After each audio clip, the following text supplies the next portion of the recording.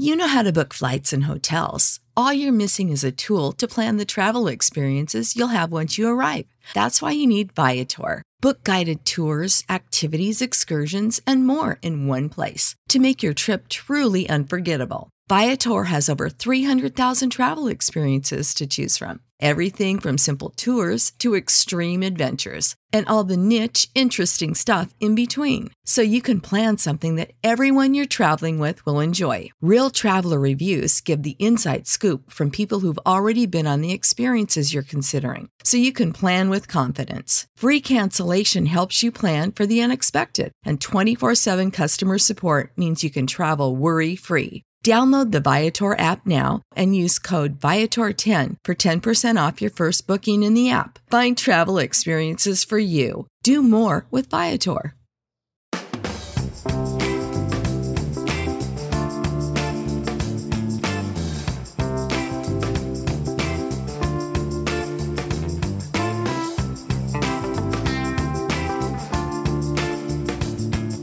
What's poppin', everybody? Hello and welcome to Popcorn Culture. My name is Ben Carlin and I am your host. Here with me today is my brother Jay, who will be in every episode. That's me, the other one true host sometimes, you know. Okay, I mean, we have an official leaderboard. Yes. I am officially tied with neither, I believe. Okay. All right. Actually, Ben, on this note, can I read you a review? You absolutely can. Okay, we haven't read a review in a while, but I was looking through them today, and this was a lovely 5-star review from Hazy Dream, who points out something that I feel like needs addressing. Okay, it says love it, but ... and I was like, uh-oh. But then it says in the info on the podcast app, it says Ben and Jay are both hosts, when that is most definitely wrong. But other than that, best podcast ever. And I was like, what an egregious thing we do need corrected here. We need to go in, this is probably just a note for like Cat or something, to go in and update the description on the podcast app that says something to the effect of, occasionally Jay, the one true host, gets to host. Yeah, absolutely. Yeah. Absolutely. Like the podcast that is occasionally hosted by Jay Carlin. Yeah, like, exactly. we can like literally just not address me at all. And it's just like, so this is the way that we balance it, is that we're laying emphasis on the fact that you only occasionally host. Right. But also not mentioning me at all. Right. And people be like, wait a minute. Who's this guy? Oh my gosh, I have to tell you that one of the like kind of odd and interesting things about having a podcast is that like a lot of my friends, IRL as it were. Yeah. I think having Ethan, the editor in the office, has made me like lean on like little text-based abbreviations way more than ever before, because he is just like literally one with jargon / lingo. He just gets it. So like, you know, he'll like say like abbreviations in our like little Slack channel, which is how we like communicate here in office. And I'm frequently like, Google's, what does that mean? Oh, okay. Hilarious. Oh man. Okay. ROFL. Yeah. LOL. The thing is that whilst it might feel like maybe you're leaning more on like abbreviation communication more than ever before, the present one of the things the TikTok algorithm currently is feeding me is just like people making fun of entire generations, like millennials or Gen Z or boomers or whatever it is. It's always funny to me. It doesn't matter what generation you are, even if it's making fun of me, millennial. I don't care. It's always funny. You're just like, so true. It's so true. It's so fascinating to me that the decade in which you are born plays such a role in like the way you interact with the world, like forever. Yeah. You know? Yeah. It's like every generation kind of goes through like the same growing pains and same just like eye rolls with the generation above them. And it's like no one ever has like the foresight to see that the next generation will do the same thing to them. And I don't know. It's just very funny. I want to say that I have had this foresight. I think I have had this foresight my whole life. Like it is like always occurred to me. It's like, y'all realize we're going to be them someday, right? Like y'all realize that this is happening. Ben, it's coming at us, whether we can stop it or we can't. I don't think that sentence made sense. I was just getting really into my You just like really dived into that accent. My Franklin County roots. Well, see, here's the thing, though. The thing is, even if that was true, you'd just be like, it's still just like, yeah, okay, well, then there's the thing about millennials is like they sort of had this weird awareness that they would be older than Gen Z at some point, you know? Oh, sure. Like, you'd still fall into it. You can't escape it. You can't like, okay, Yeah. so now the trope is that Yeah. millennials just realized that this would happen. Right, yeah. It's like, haha. I know.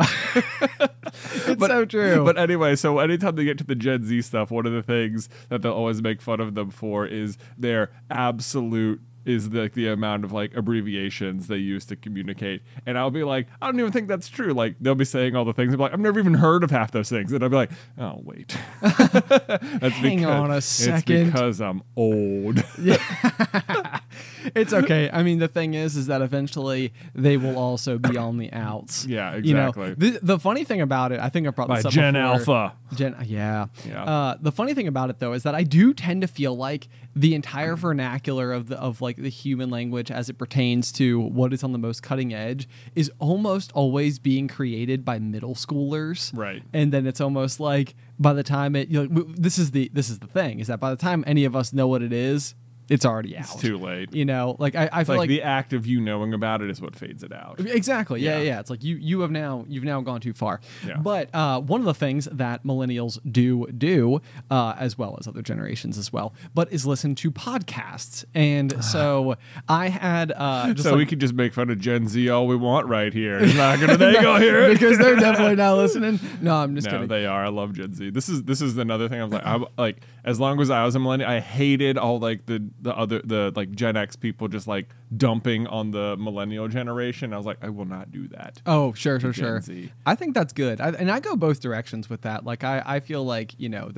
there's always like fun that can be had, but like also don't be mean. You know? Don't like, be mean, like, right? We all get it. We're all just victims of the time we were born. Whatever. Exactly. You know? Yeah, it's like Let us enjoy ourselves. right. Classic millennial. Classic millennial. But no, so I like doing Super Carlin Brothers. It's always kind of like hit or miss based on like which of my friends have like actually consumed like the content, like the videos and stuff. And it's always funny where it pops up. So like for example, our mom works at like the local SPCA, and she said that just in the past week, she was like going to tell, like her boss that she was leaving to go grab lunch. And when she did that, she walked in and it was like lunchtime. So her boss was eating lunch at her desk, watching our Lightyear review. What? I know, which I was like, what? Like because they just wanted to know, or because they knew we were mom's sons? Or No, I think just genuinely just like consuming the media as like a form of entertainment, which for whatever reason, it maybe it's like how like nobody in Roanoke has Twitter. It's like I just assume that nobody in Roanoke watches YouTube either. Like it's just not a thing. But no, so the funny thing was, and what brought me to this is the description that we have for the pop, referring to both of us as hosts. But I was hanging out with like a neighborhood group of friends the other day, which is like a new thing because we're all like fairly new parents, and I think by way of like walking our strollers past each other's homes, we've sort of like come to realize that we all coexist, and it was like, should we all just like hang out? So we did that the other day. Oh, nice. Which was fun and exciting. Yeah. And so I was, of course, telling them what I do and everything. And so one of them like while we're having this conversation, we had sort of like meandered away from it, but I guess he had sat there and was like Googling the things I was saying to be like, wait a second, popcorn, so he started like whatever, and so I don't know, he was number just like, one podcast in Roanoke. I mean we've been on a billboard. I mean we were on a billboard that I'm not sure you ever saw. I don't think I ever did, despite the fact that it was not far from my house. True. But anyway, so it was very interesting watching this other person be like, Jay and Ben Carlin discuss and like, so he started like reading the breakdown of like last week's episode, and I was like, man, this is so odd to me that like this is findable. Like it was almost like, of course it's public information. Yeah. But to me it felt like this odd, like usually people IRL don't know that like I do this in this capacity, right? And so it was like I was like, now I feel weirdly vulnerable. They're like, what if he goes and listens? And the other guy I was talking to was like, yeah, I've listened before to like a few episodes, more than a few episodes. But I've listened to it a fair bit. It was like I'm a full-on little colonel. I was like, what? No. Yeah. Really? Amazing. IRL friend, how about that? Wow. So Wow. shout out to Nelson in case you're listening. Hey, Nelson. Nelson, yeah. Anyway, so This is yeah, a shout out from the other one true host. Yeah, well, yeah, I don't think we've met yet. the occasional host. The occasional one true host, as it will soon say in the description of this podcast. Out of 135 At which episodes. point I expect everyone to go just leave a review saying, wow, thanks for updating the information. I really love this podcast, and before there was this big but looming around, like that the podcast description wasn't totally correct. Right. But now I can finally leave my 5-star review because I feel better about the things. They fixed it. Exactly. Oh man. Anyway, so I don't know if I had anything else there. How about a fun fact about Abraham Lincoln? I love fun facts about Abraham Lincoln. I think I've technically maybe already told you this fun fact on a different stream before, but I felt like it needs to make its way into the pop as well. All right. Okay, so you know how like Abe Lincoln is known for having like a top hat? Well, yeah, sure. You know, like Yep. it's sort of like an associated characteristic. Right. Turns out he used to store stuff up there. Are you serious? Truth fact. That Truth is- fact. it is- He would store like important like documents in his hat. That is amazing. That is, it feels like the sort of thing when you're like 10, you immediately start doing. Like Yeah. someone got you a top hat for Christmas, you're like, stuff's going up here. Stuff's going up here. I'm going to put stuff up there. Like I can imagine him like leaving, who is his wife? Mary Todd Lincoln, right? Yeah, That's right. sure. That sounds right. Yeah. He's like, hey, Mary Todd. Probably what he called her. MT. MT. IRL wife. IRL wife. Check it out. Look what I got. Look what I got going here. You ready for this? She's like, Abraham, you have pockets. Because he would call him Abraham. Yeah, Or she would absolutely. call him Abraham. Yeah. You have You'd be pockets. like, I don't need pockets. I have this hat.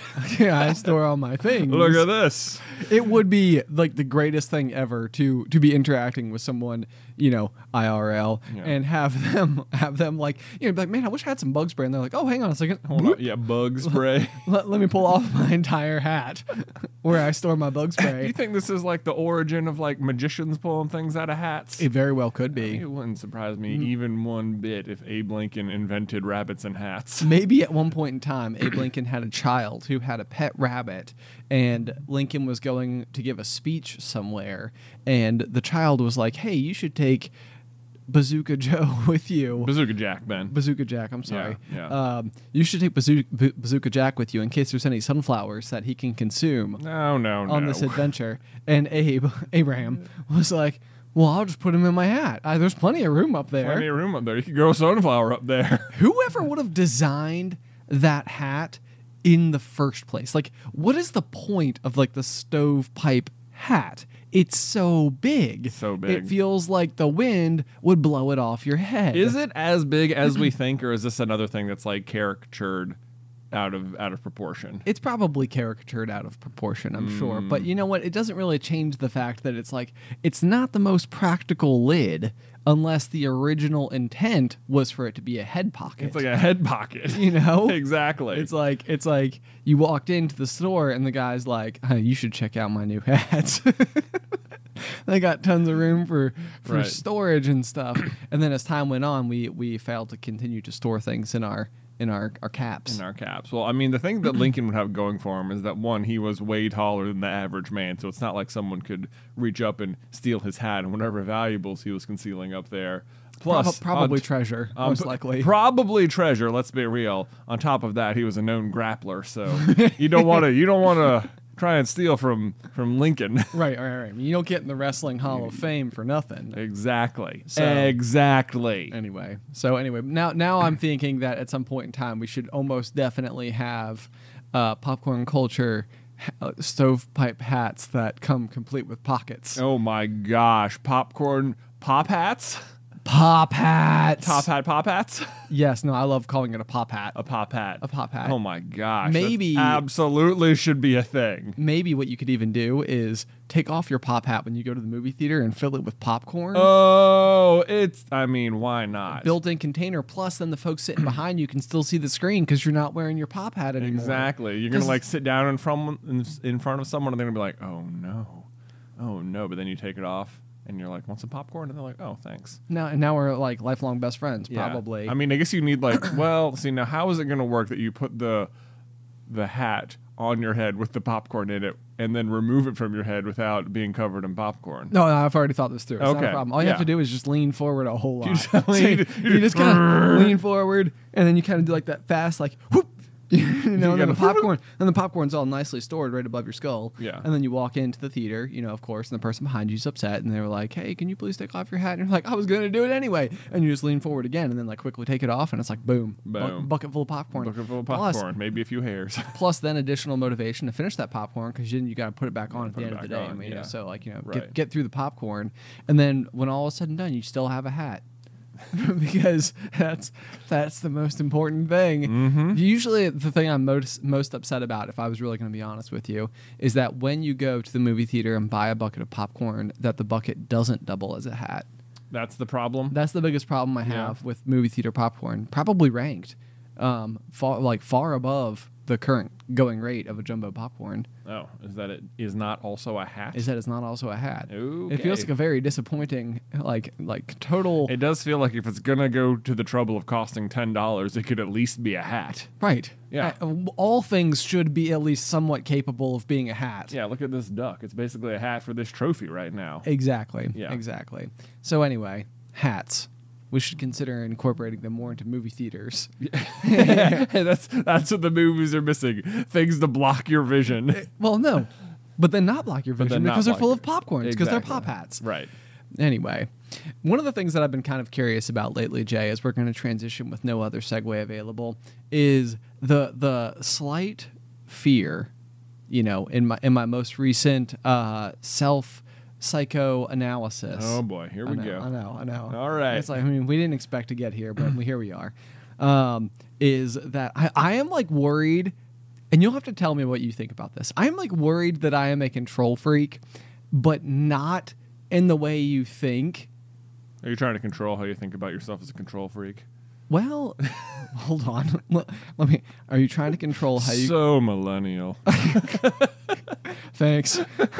I am one of those. So, totally tracks. That's like, I almost wonder if like a tiger that was like, wow, orange and black stripes, just like a tiger. And it's like, I am a tiger. So Do other species experience generational differences like this?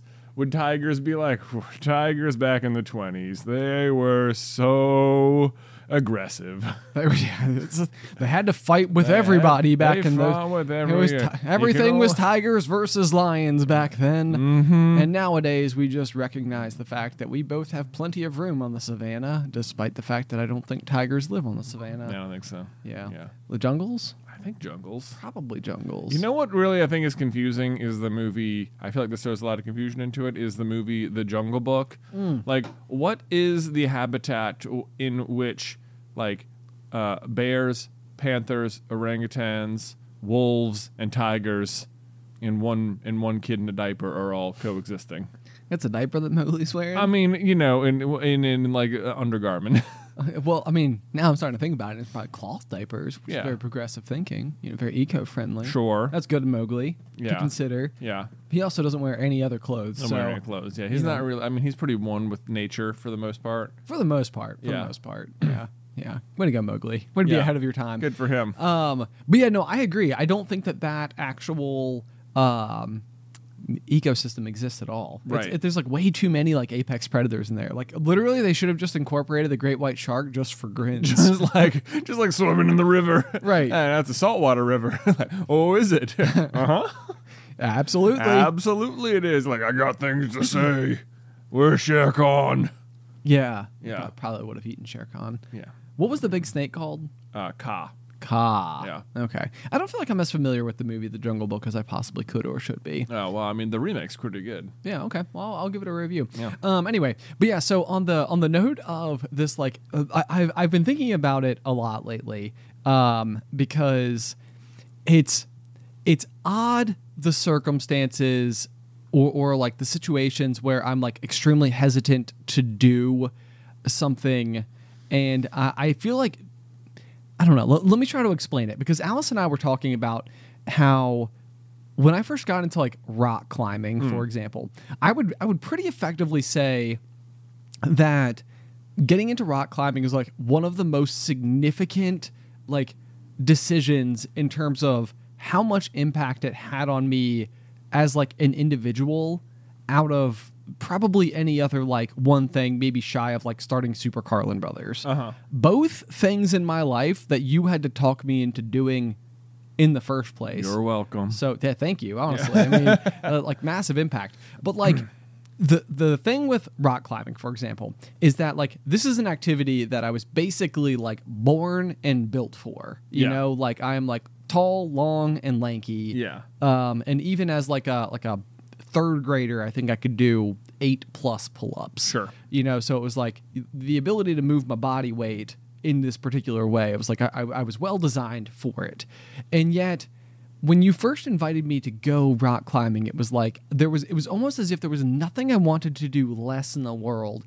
And it wasn't because I didn't have anything like interest in the sport or the activity. It was like, but you guys have already been, and you guys already know like the ropes, and so like I'm gonna go and be an outsider, and that makes me like really worried and uncomfortable, because like I don't know what to expect, and I don't know like where I'll stand in and like, you know, in that equation and stuff like that. Like so it was all just like big unknown. And so it was like, despite the fact that it's something I could see myself enjoying, I actually didn't want to go at all until I ultimately did, mostly just so that you guys would stop asking me to go, and then very quickly found the obvious realization that I really enjoyed it because it was something I was like particularly predisposed to do. Right.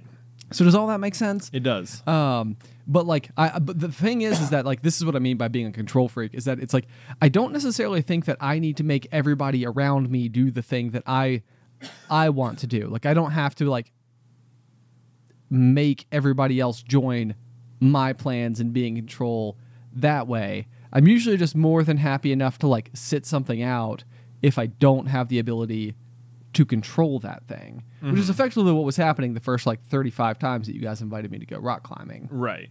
So it's a very like passive form of being in control. It's not like you want to control other people's, you just don't want to feel out of control. Yeah, exactly. Right. Exactly. Which I think is kind of interesting, and I wonder if I can pull this up, because I found a quiz on Psychology Today that actually I felt like were good examples of things, and now of course my link is broken, but that's okay. I'll figure it out. Hang on one second. Yeah, do a little copy and paste action here. So this was like me Googling like my like how do I figure this out? Like, am I a control freak? Yeah. It's like, if you are Googling the question, am I a control freak? The answer is probably yes. I do this all the time. It's like, do I have anxiety? It's like, you Googled it. Yeah. But anyway, so the quiz does talk a little bit about a couple of different things that I found kind of interesting, and the first bit of it is basically the sentiment of the strength-weakness paradox, which basically states that any trait that's one of your best strengths can turn into a liability or a weakness if over-deployed, which I definitely think is... There were a couple of examples that I felt like stood out to me very quickly about this particular thing. So the one that kind of struck me is, I'll give you the full example. It says, being diligent and persistent, for example, can be great, but can turn into bullheadedness when taken to extremes. Open-mindedness and willingness to consider all points of view can be great, and it can also make you wishy-washy if you overdo it. Right. That second one is definitely how I feel like I have like slowly become over the past 5 to 7 years of my life. I feel like the more, and honestly, I would say it was almost like enter the internet and like being on the internet and basically having like your thoughts and opinions, going out into the ether where way more people than the group that you may have like interacted with solely on the basis of proximity. Yeah. Had, like, that group had basically been expanded. So now, instead of like my thoughts and opinions and views of the world and stuff being only ever questioned by people who have had very similar experiences to myself, all of my thoughts and everything were being assessed by like, thousands of people from every corner of the earth. Yeah. Which meant that it was like, well, maybe now I need to like start rethinking things and like questioning what I actually know. But this is like that thought where it's almost like, man, I need to like take a few steps back on how much I trust my own life experiences, because those are not always indicative of the real world. Well, yes, sure. Okay. Is that a fair statement? I think your life experiences come from the real world. I guess that's true. But it doesn't necessarily mean that what you've experienced is then accurate, like out as you like apply those thoughts to so many unique situations. Sure. Okay. So anyway, I feel like what has happened is that I've tried to become like a lot more open-minded and a lot less determined to believe that the way that I view the world is the correct way to view the world. But I have also felt like this has made me very wishy-washy on things. Sure. As time has gone on, because I don't have like extremely like the whole podcast, for example, we talk about like it's the strong opinions about weak things. Yeah. It's almost like you can do this because it's almost like there is no harm being done by deciding that like M&Ms are better than Skittles or something. Sure. It's like hopefully I didn't just give the worst example ever, and it's like turns out, but. That was like an example of a situation where I feel like maybe like my open-mindedness has maybe like taken me a little bit too far, and it's like I've almost lost the ability to like truly grasp the ground that I would love to stand on. Right. Yeah. Like you've been open-minded to the point where you don't have like something you stand for at all. Exactly. Right. Yeah. You gotta stand like, for something or you'll fall for anything. Right. Yeah. Right. Feels like that should be a song or something. Nothing, Barry, what do you fall for? Yeah. This is sort of like, it's like that's very much like the Aaron Burr approach in Hamilton, is that he's like refuses to ever take a side on anything because there might be people who then people could like weaponize his stance on anything against him, which could hurt his political career going forward. Sure. Whereas then like Hamilton, of course, takes an absolute stand on everything, and that eventually gets him shot. So there's by Burr. He took a stand on something eventually. Yeah. Yeah. That Alexander Hamilton was ruining his life. Got it.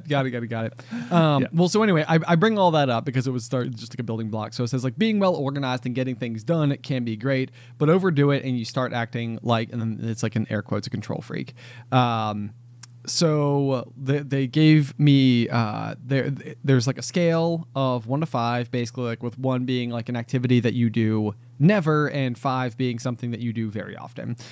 So question 1 is, do you, air quotes, help other people drive, tell them which route to take, where to turn, when to turn, where to park, remind them that a traffic light has changed? Oh, I don't think you do that. No, I'm also asking you as well. Like as a I'm lobbing it in your direction. Like, do you think you do this? Is this a?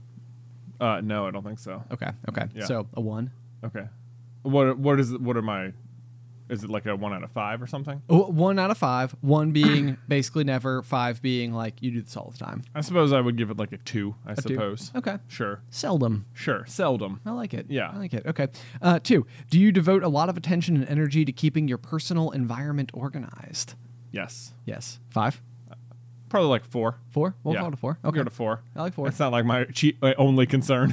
Sure. Yeah. This is one where I feel like I have so much variability. Like my home, I tend to keep like rather neat and tidy, and like everything goes back where it needs to be. My desk at work is just like a mess at all times. Yeah. I don't know why. Like in one area of my life, it's like well cared for, and in the other it's like just totally neglected. That is curious. My desk is one where I feel like I do try and keep it more organized, because the more like clutter I have on my desk, the more I feel like I'm distracted from doing actual work. Yeah, that makes sense. Whereas At home, the idea of everything being neat and tidy is extremely appealing to me. However, the nature of having 3 kids 4 and under is just, it's not realistic. Sure. There is just stuff everywhere all the time. However, I do try and make it, or we always make it very much a point that at least every single night that, at least all the dishes are in the dishwasher and it's running,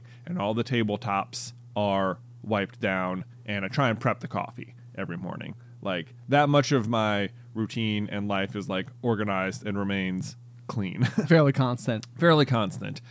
Maybe not every single thing, but that's like the one thing where it's like, and then in the morning, if I have the opportunity, I very much will try and empty the dishwasher as well, because that is like one of those like bottleneck points that I've noticed where it's just like, oh yeah, if you get to, dinner the next night and you never emptied the dishwasher, it's like, well, now you got to completely empty it and reload it. And then reload it, which and in the meantime, of course, nothing went into it throughout the day, meaning that all of the stuff that needs to go into it is now blocking you from putting the stuff away, and chances are there's aforementioned children being loud and wanting your attention and making everything hard. So nice. So maybe this is where like priorities fall into the equation a little bit. Like, sure. For some reason, my priority about my home must be higher than my priority about my desk.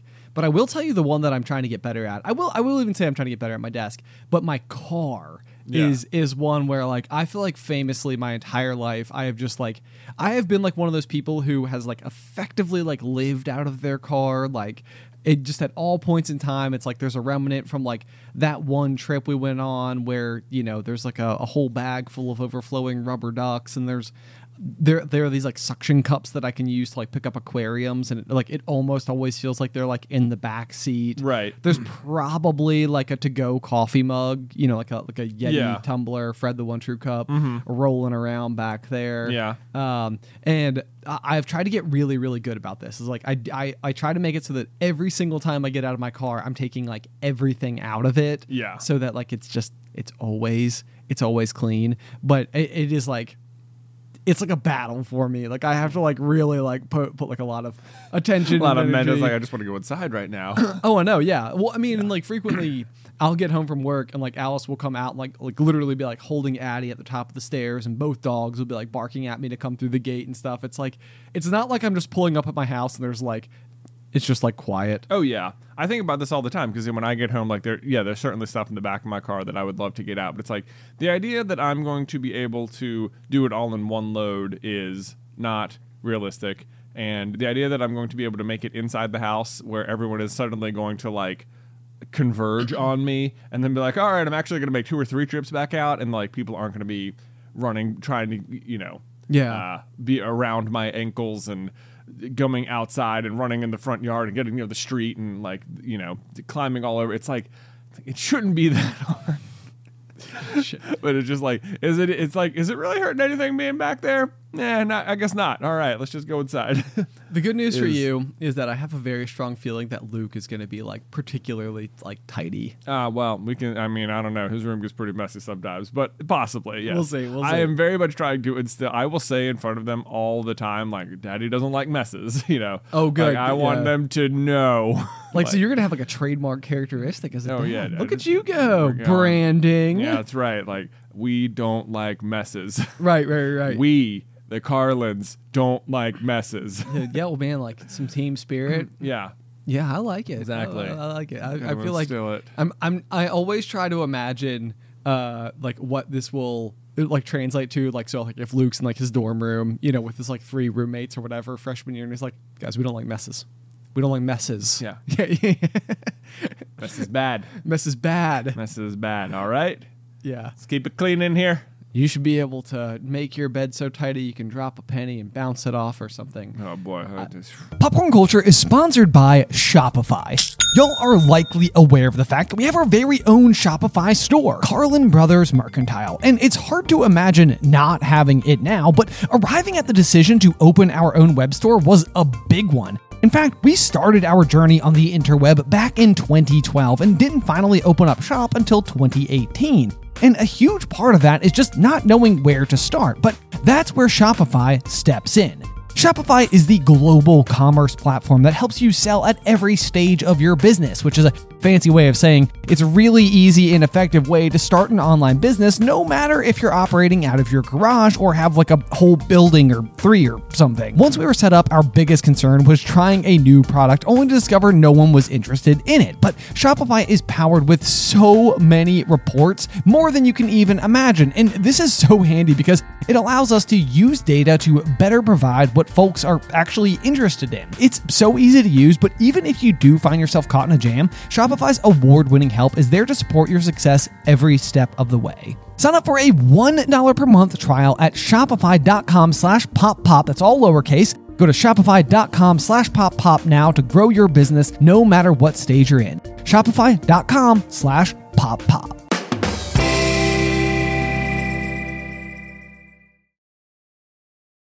Popcorn Culture is supported by Arena Club. Okay, so you guys know that I love trading card games and that me and Ben are big time collectors of Pokemon cards. You know, it's that childhood fantasy of finally being able to use adult money to buy those highly coveted rares of our youth. And like, even in our office, we have not one, but 2 full display cases with some of our all-time favorite rarest cards that we've pulled. But something I did not know existed when I was a kid in my youth was the grading process for trading cards or sports cards or whatever you're collecting. You know, to me it was just like a rare Charizard is a rare Charizard. Like, it doesn't matter if it's been hanging out in my pocket with my lucky paper clip. Turns out it does matter, and kind of a lot, because if you get your cards professionally graded, it can add huge value. And then not only that, but once they're graded, they will like seal them in that pristine condition inside of a plastic case, or what's known in the industry as a slab. And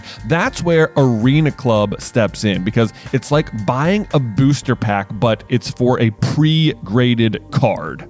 Now, I know that can take like maybe a second to wrap your head around, because you're opening physical cards on a digital platform, which means you open the pack online and see your pulls where they can be added to your showroom for the world to see, but you can also request them to be sent to you at any time. So they have got a ton of pre-graded cards, and then you will get to randomly open one, and then they'll keep it for you, or they can send it to you, or you can just like sell it or trade it online or whatever you want to do. But whether you're buying, selling, trading, or displaying, Arena Club is the card collecting platform you have got to check out. And right now, you can get 10% off your first purchase by going to arenaclub.com/poppop, which, wow, that is a crazy offer. 10% off a $400 slab pack. That's like $40 right there. Anyway, that's arenaclub.com/poppop for 10% off your first purchase.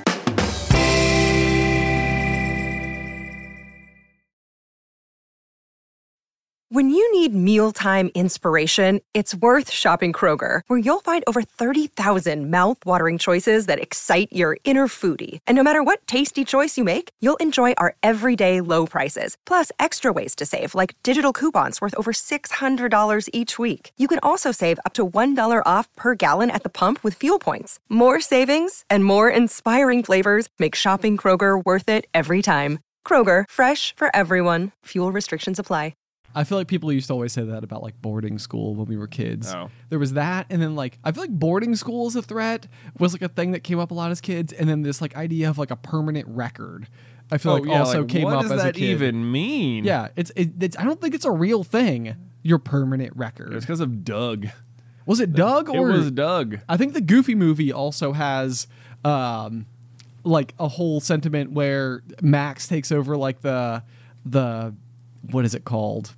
He goes and like performs on stage when like the principal's talking to everybody at the end of year thing, and he calls Goofy and he tells him he's gonna end up in prison or something. Anyway, no, I remember the vice principal in the show Doug would constantly be threatening the students with things going on their permanent record. Well, maybe it was like a push, you know? It's like the people at Nickelodeon were talking to like the people at like, I don't know, big school. Yeah. I'm assuming that's a thing. Mm-hmm. The board of directors probably. Yeah. And they were just like, hey, we need to instill like a permanent record thing that like kids then like fear for the rest of their life. Because I definitely do. Are you looking something up related to? I'm looking to see if your permanent... Is your permanent record real? Okay, what does it say? Alas, the myth of the permanent record has been debunked. Although student records will contain personal information and possibly make note of disciplinary problems, students can rest a little easier knowing that their every little move isn't being recorded in a permanent location for the whole world to see.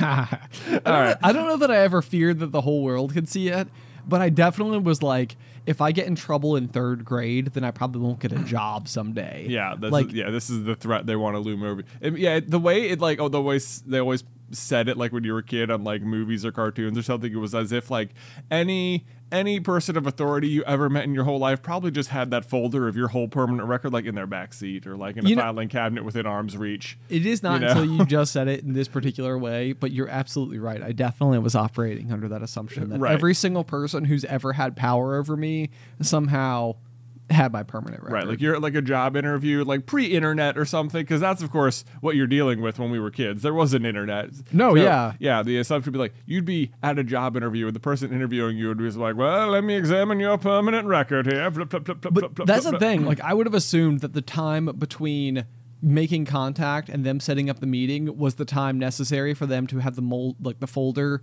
mailed to them, right? Yeah, or faxed or something. Sure. It's like, well, we gotta be sure to have your permanent record so that, like, when we sit down and talk, like, I know all the facts. Yeah. Now I'm gonna determine how much of the truth you're telling me. Right. There's also the question of like who's like the arbiter of the permanent record? Is this being like in what organization is creating the thing to begin with? Like, is this like the FBI or something? Is it the U.S. government? Or probably? Yeah, probably it was like the FBI. But okay, so here's another one of those things though: is that as a kid, my principal in elementary school, Miss Belcher, got her PhD, and so she became Dr. Belcher. That's a great name for a elementary school principal. I know. I remember like the whole school like celebrated her getting it. We like had to like, you've been working on your doctorate. Wow. Yeah, I know. It was like we actually like performed that for her, wow. and she came out and cried, and it was actually really like sweet and stuff. But anyway, the point is that like in my mind, I didn't really know the difference between like the doctor we went and saw for like health reasons and like the fact that she now had a PhD, and it was like so in my head it was like being a principal was like a huge deal. Like it's in like the same category of like difficulty as being like a surgeon. Right. Not that I'm sure that's not extremely difficult. I'm sure it has its challenges for sure. Right. I'm not trying to downplay the importance of. Ben just insulted every school administrator in America. I'm sorry. That's not what I meant.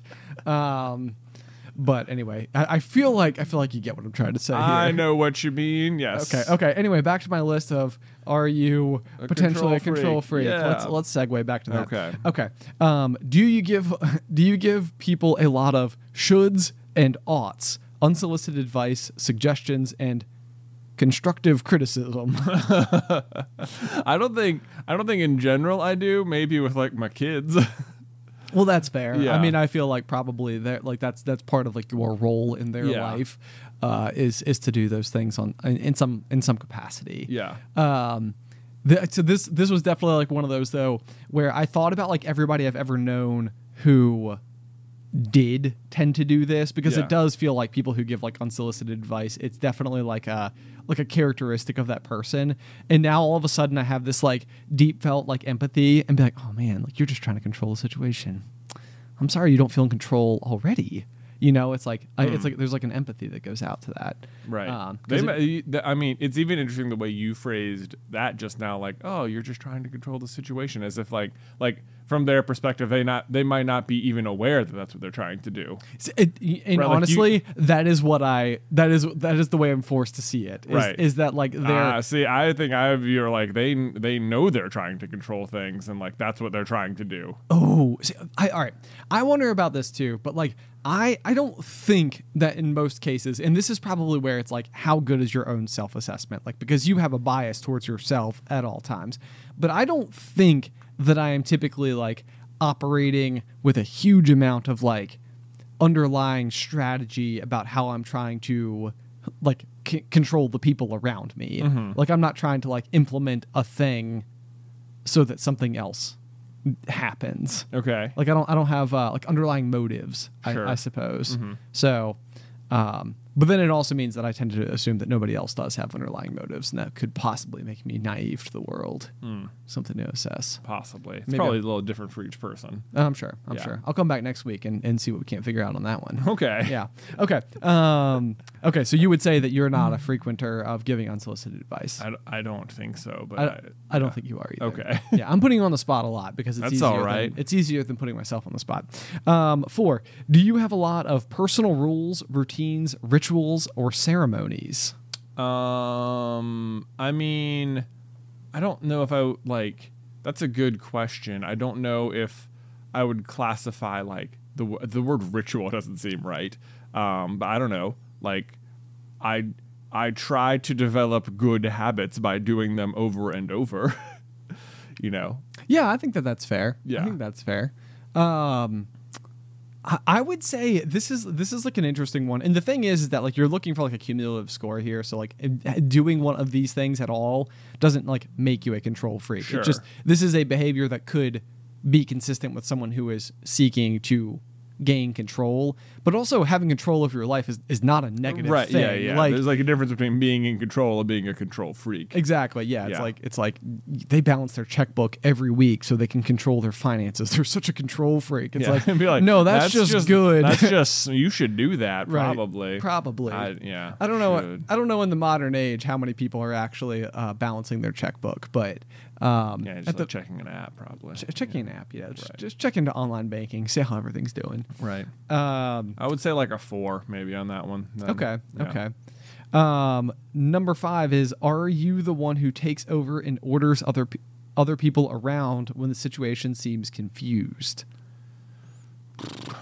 This is a weird one. I mean, in most situations in my life, I'm like I feel like I'm in some sort of like semi-authoritative position because we just like own the company where we work at for like 8 hours a day. That is And true. we have employees, so it's like that would be the hopeful role we would take. And then at home, it's like I feel like it's not like I feel like me and Beth just sort of have a partnership in that regard. It's true. Well, and the Yeah. thing is that yeah, like the two key environments that you exist in, both work and home. In both cases, you do have like a leadership position. So Yeah, I think and that's where I'm at most of the time.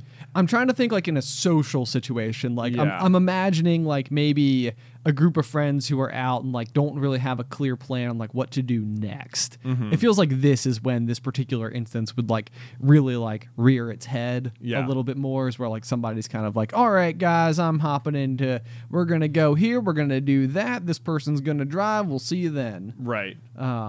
But again, maybe this is like one of those where does this even happen enough? I know this doesn't happen. There are times for sure when I feel like I am maybe not as, like the most or don't feel like I'm the most senior person in the room, but I'm unhappy with how people are organized, and it does frustrate me greatly, feeling like I cannot do anything about it. So a 3. So yeah, that's exactly. I would say a 3. Okay, I Yeah. like it. I like it. All right, number 6. Do you dislike depending on others, accepting help from them, or allowing them to do things for you? No, I have this problem. you have this problem. I definitely. I think that this is probably like one of the things that like would have like led me to the worry that this like that I am like a control freak about things. But I really do not like having to depend on anybody else for just about anything whenever possible. I think that is always like my. I don't know. It's always like a fear that I'm either inconveniencing that person by my need to depend on them, like as if I am like now like a burden on their life, right. if that makes sense. I feel like this is probably like the power dynamic thing where it's almost like now this is someone who actually has power over me, and I think that like it's almost like they can just take it away at any point in time and just be like, I'm not going to do that anymore, and it's like, but I depended on this. Does that make sense? It does make sense. I think I don't know. It's just sort of like I think that's a matter of reframing. Sometimes it's like you can feel like, oh, this like I don't know, this person I depend on you to do this. So if you don't do that, then I'm going to be in trouble. But it's like normally there's like some sort of like two-way street or something where it's like, let's say It's like the person who mows your lawn or something. Sure. Like, you might depend on them to do that, and then just be like, well, I'm just not doing it anymore. And be like, oh no, like that's the power they have over you. Like if you don't, but like the power, it goes like both ways. It's just like, well, I'll just get someone new. You know. Right. You Yes. know? Yes. Like they're relying on you too. I know. This is like the like one of those. I think I talked about it just before, but it's like the fear of the unknown. It's like I don't know who I will be able to find to like mow the lawn immediately, like which means I have to like jump into action, and it's like I don't want to have to do that because I don't know how I'm going to solve that problem yet. And so I think that's probably like where part of the control comes from. But this is also that like things are not as bad as you think they are. Right. And it's like, okay, worst case scenario, it's like you have to just like open the classifieds and find someone else who runs like a lawn mowing company. Right. I say classifieds as if I wouldn't absolutely Google this. Right, yeah. You know, or text my friends and ask them if they have someone that they use or something. Right. But it's like I would have like an irrational fear of having to like reconfigure this and like have to like talk to someone new and have to like meet with them and show them my premises and like figure out how their payments work and stuff like that. It's like none of those things are hard. None of those things are really that bad. None of them would even take that long. And Right. yet They're it's just like sort of like inconvenient. right. Yeah. Yeah. Okay. So I would say that one for me is like the one where I was like, well, that's a 5 for me. Okay. Yeah, that's bad. Okay. Number 7, do you insist on air quotes being right, having things done your way, or having the final word? This one might be a little bit. I don't know if I insist on being like right, but this is actively something I'm trying to work on. Like, oftentimes I will feel like if like that I have thought of a good way to do something, and like let's just do it that way. Like you have determined a good way to do something, and it's like, why would we do it any other way? Right. It's like this will work, so just stop. Sure. Right. Like I don't know. That is something maybe that I could see myself doing that at least. Okay. Thinking, like this is how it should be done. So let's just do it this way.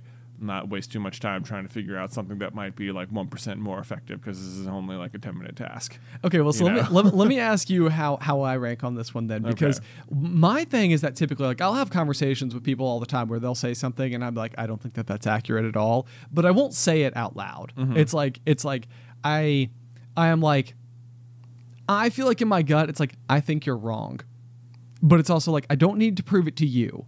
It's like, I almost need to prove it to myself that is the case. And so like frequently, like I'll have a conversation with somebody like, oh no, that would never happen. And it's like, oh, okay. And it's like, I'll like walk away and then I'll be like, will this ever happen? And it's like, yo, yeah, that could totally happen. It's like, huh, they were wrong. They were so sure they were right. All right. And it's like, well, like I will not share that information with them ever. Right. You so just it's like have a private victory. Yeah, I would say it's like I wouldn't even call it a private victory because it wasn't like my point versus theirs. I'm just like I feel like it's like one of these things where people are just so sure that they're right that I'm like, I think you're wrong. Right. But like I don't want to have to be the one to tell you that, so I won't be. But I need to double check for fact keeping purposes. Right. You know, because now it's like an opportunity to like learn. I'll have like a moment that now like. But not an opportunity to teach. Yeah, that's true. Yeah. That's true. I mean, and that's the thing is that like my tendency is to assume that like if I teach somebody that they're just going to think I'm going to come across as like a nag or something. So I was like, well, I guess I'll just go figure it out on my own. Yeah. I don't know. Sometimes just like a light correction's okay, I think. I guess that's fair. Yeah. But most of the time it's like I don't necessarily know myself. It's like I would also need to go and do research. Right. However, I also cannot believe the number of times that I would say every person I know, whether it's like at the gym, in the office, at home, with family members, where a conversation will come up where somebody doesn't definitely know the answer to something. And there is this like across the board unwillingness to open your phone and just look it up. Yeah. You know, I'm like, we can solve it. We have the answer in our pocket, people. Right. And it's like, no, hold on. And it's like, no, we could just, anyway. I think for the most part, people just don't take most things very seriously. And it's just like, if I operate under this belief, there's not really any harm in having this fact wrong or something. Well, that's certainly true as well. Yeah, it's like there's no harm, no foul. I suppose when it comes to this particular thing. It's like we're not in charge of like any of this stuff. Right. So it's like really all we're doing is we're just distant speculators. So if we have it right, if we have it wrong, it doesn't really like it doesn't have a significant impact. Okay. Number 8. Do you overplan simple activities? Absolutely not. Absolutely not. No. Yeah, I would say that. Yeah, this is definitely not something that I think you do. I know that whenever I go on trips, I feel like especially I always like to come up with like a few extra things that I'll be able to do like once we're there. Well, that's not a simple activity. That's a trip. That's true. I would say. Yeah, I was gonna say like that's. I feel like there's nothing wrong with wanting to like make vacation a little extra. Yeah. Spicy. This question sounds like if you have a simple problem, do you try and use a complicated, like if your solution to all problems is complicated solutions. Right. Yeah, I would say that I'm probably a 3 on this one. I feel like there are absolutely instances where I will have determined that like that there is a rock and a hard place between like decision-making tactics, and plenty of other people would be like, the rock is there, the hard place isn't. Like you're giving this like too much power. Right. And so I'd probably overly complicate that, where it's like, okay, like I don't want to like hit either of those, so I'm going to try to shoot the gap. Right. It's like you're not even close to hitting one of those, so. Right. Just like veer a little left and you're going to be good. You're going to be good. You're going to be good.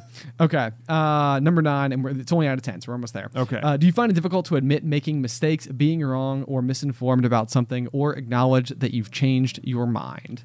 Oh boy, this is another one that like I feel like I'm always trying to work on not being like that. It's like such human nature to immediately be defensive about like you're wrong. And I think this exact question is like why people get into like such like vehement arguments sometimes. Like the act of change, like whatever it is like you're probably changing your mind upon can feel like something that defines you as a person or something, and changing that and admitting you were wrong can make it feel like you were like existing incorrectly, or that like not just that you were wrong in this particular moment, but like you've been wrong your whole life. And like that is a really hard pill to swallow sometimes, even if it is the pill you should swallow.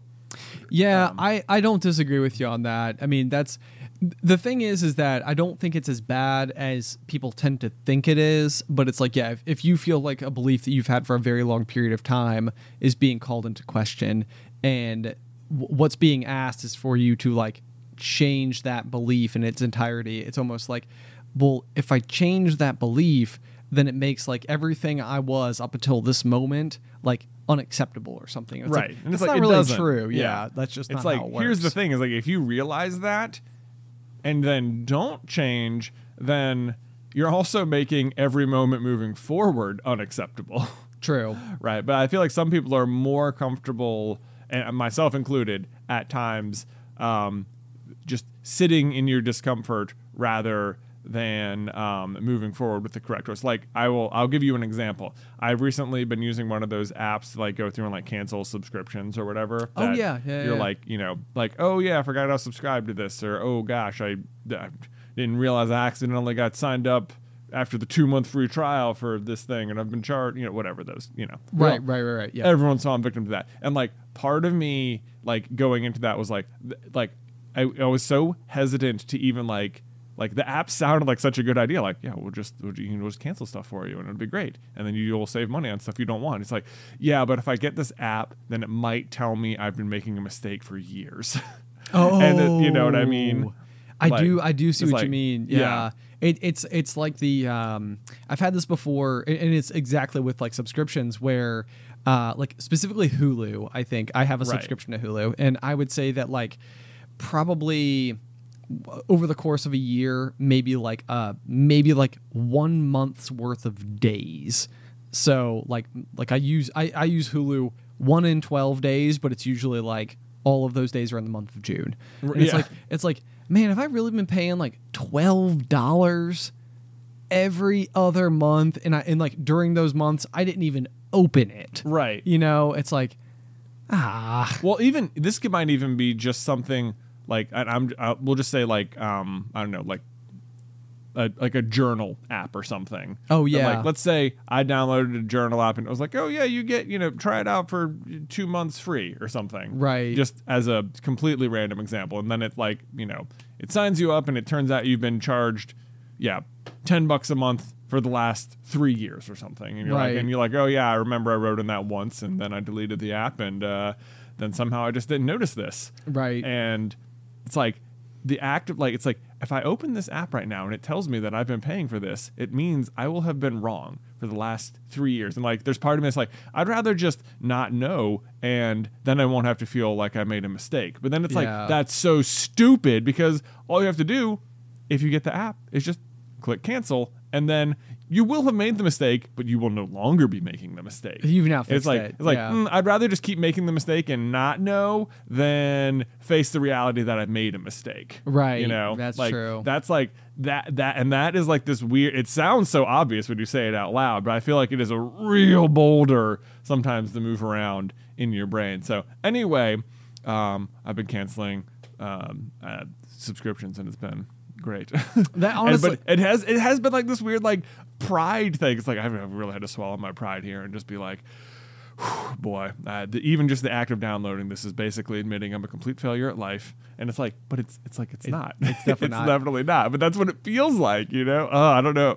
Does anyone else feel that way about stuff? Yeah. Oh my gosh, dude, I can tell you that like the exact way you just described that, I feel like is almost how I feel about running, where it's like I at one point in time was like a semi-competitive in the world of high school athletes runner. Yeah. And it's almost like I feel like I have such hesitation to go out and start running again because I feel like it's like going out will mean I'll have to see like my mile splits, and I know that my mile splits will be like just not what they were when I was at my absolute peak of, physical fitness. Right. And it's like, but I don't want to go, like, I don't want to discover that. And it's like, yeah, but if you started like 6 months ago when you first had this thought, then like by now you probably would have seen improvement and you would feel like a lot better about it. And it's like, yeah, I don't want to become a runner because if I do, I'll find out I'm not as fast as I was. And it's like, in the meantime, you're not running at all and you're just getting worse. Yeah.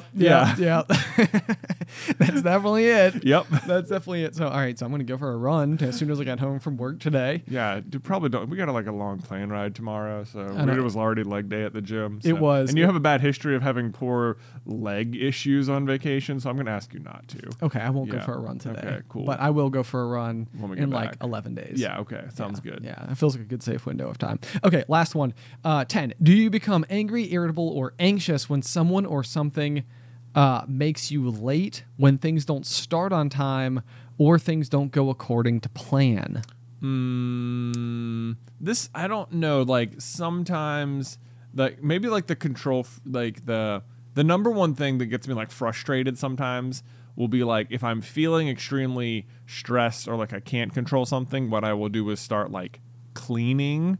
I guess. Okay, interesting. Yeah, like I can control this mess. Like that'll make me feel better. I think that's sort of like the inner clockwork that's going on, even if I couldn't express that out loud in the moment. Yeah, no, I do think that is absolutely a thing. Is that you. I think it's like why, like if somebody's going through like a breakup, they like might join a gym or something like that. It's like you don't have the ability to control like necessarily your own emotions attached to like a breakup, but you can control making the decision to go to the gym. Right. And yes. like I think that I think that exactly what you're talking about is like what are the little things that you do in response to a lack of control that give you a perceived sense of control. Right. And I would also say that like I don't think that those things should be like discounted. Like I think stress cleaning is just a thing. Like I think that, like there's like a name specifically for it because it happens. And there are certainly worse ways to have that energy come out than cleaning. Oh, for sure. So I think as long as it's an activity that's like fairly safe and not directly harmful to you or your loved ones or any other human beings, then I will say that it says like if things don't go according to plan. I will say I feel like that does frustrate me sometimes, but a lot of times the situation is that the plan is only in my head and it's like, yeah, things aren't going according to plan, but no one else knows what I'm expecting. That's true too. You know? That's true too. I will give you an example of one of these though, that because as I was reading this out, I was like, for the most part, like, you know, I am like usually the one who is late to things. Sorry to anybody who hates people who are late to things, but that's me. Well, yeah, things not starting on time. I don't know that totally catches me. The things not going according to plan. When we were doing our stream for the 10-year celebration of Super Carlin Brothers on YouTube, we were doing like a trivia event, and I can tell you that we use a program called Kahoot more out of necessity than we use it because we think it's like a spectacular platform, because it's a very easy way to get people all in the same place. Yeah, it is very low barrier to entry, and like on paper it should just work. Yes. Right. Yeah. Like, but we were having an issue with that where like we got into like the first round of trivia. You know, we had probably, I'm just going to ballpark it, like 1,400, 1,500 people who had all like joined the game, and we got through the first question and it like wasn't totaling scores at all. So everybody just had like a 0 count. Yeah. And this is like one of those moments where it's like, I am not the designer of Kahoot. Like as an individual, like I am the person who is attempting to use this tool before you know, like I'm the one using it. But like it was like I felt like a weird sense of like shame that like it wasn't working, and I was like, oh my gosh, all these people are going to be so frustrated with me, like they're going to be so mad that like Kahoot's not working. And I think like in the moment, like during the stream, was almost had to like take a step back. It's like you can't help that, you know. It was like there's like it just isn't your fault. Like it's inconvenient to you in the same way it is to everyone else, right? And so it was kind of like one of those things where I think I was able to sort of like go through like a quick mental process, but I could feel it like stressing me out because you're also like, you know, it's almost like you're live on stage. Yeah, well, a little bit. Yeah. You know, and all of a sudden it's like the projector's not working and you're like, oh man, hope you guys like my fake tap dance because that's all I got next. Yeah. No, I do know that is one of the things my therapist would always ask, like if I was like venting about this particular thing, like, do you have any control over that? And we'd be like, no. When boys know all the questions to ask. Yeah, it's just like and I feel like it's frustrating because like for the most part, I feel like that's my approach to a lot of things. Just like I don't have any control over that, so it's not really worth worrying about at all. And like that's generally my approach to lots of things. Yeah, this is probably where part of my problem comes into play, is that I have this like perception that I can affect change on certain things if I just like say or do the right thing. Because I'm sort of with you. Like I've always felt like I've had like a strange amount of peace about things that I know, like that I absolutely know that I can't change. Right. It's like there is nothing that I can do. This is out of my hands, and it's like it's bad, but like But it also is. It is absolute. Right. There is no like mystery about it. And again, it comes back to that sense of the unknown, because it's like, I could talk to this person and see if I can't smooth over that like miscommunication. But then it's also like, but then like by bringing it up, am I just making it worse by now like bringing it back to the surface? Then we're talking about it, and then what if that leads to like an argument, or what if I make it worse? Yeah, it's possible. There's not a problem at all.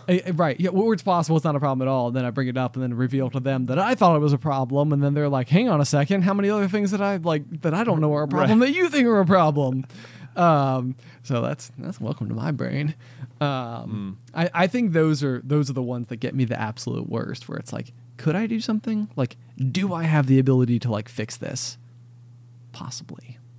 You know? Yeah. And that's like that area of trying to determine, I don't know, whether or not it's worth worrying about. And I think for me, usually it's like, yeah, I'm probably just going to worry about it.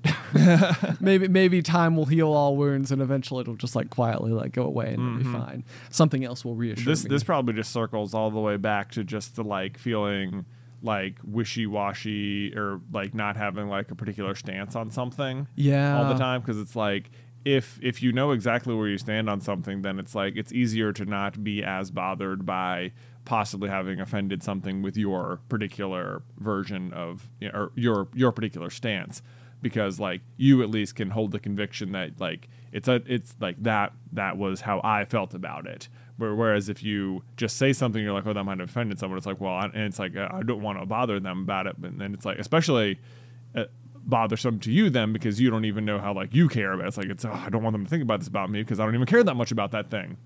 Yeah, you know what I mean? Yeah. You're right. Yeah.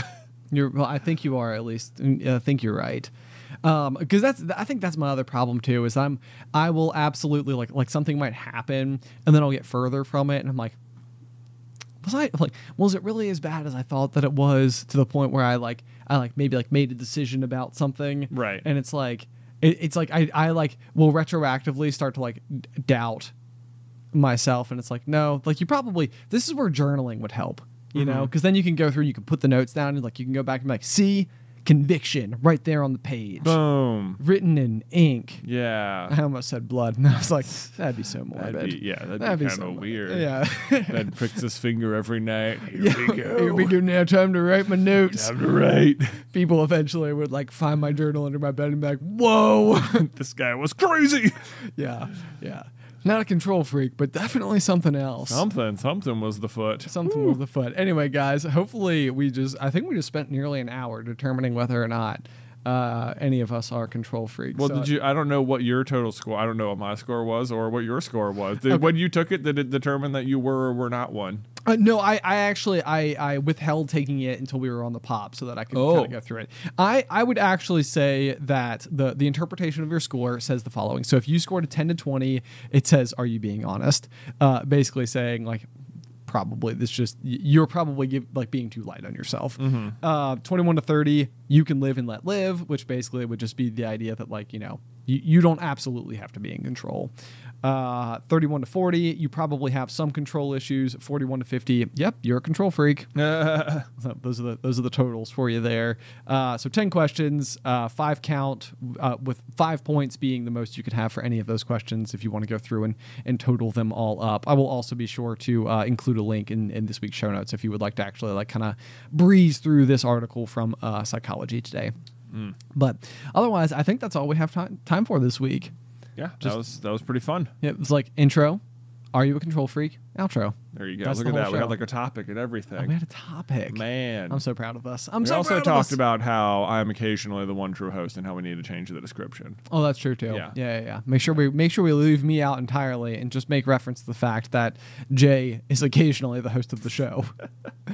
Yeah. Anyway, guys, thank you so much for tuning in to this week's episode of The Pop. We hope that you have enjoyed it. If you have any feedback for us, you can send that over to popcornculturepod@gmail.com. Or if you would like to support us on Patreon, I would highly recommend the $5 tier, which gives you access to After the Final Pop, which is just an extra 15 to 20 minutes each week of Jay and I talking about something we didn't get to in the main episode. You can check that out at patreon.com/popcornculture. Otherwise, until next time, pop, pop.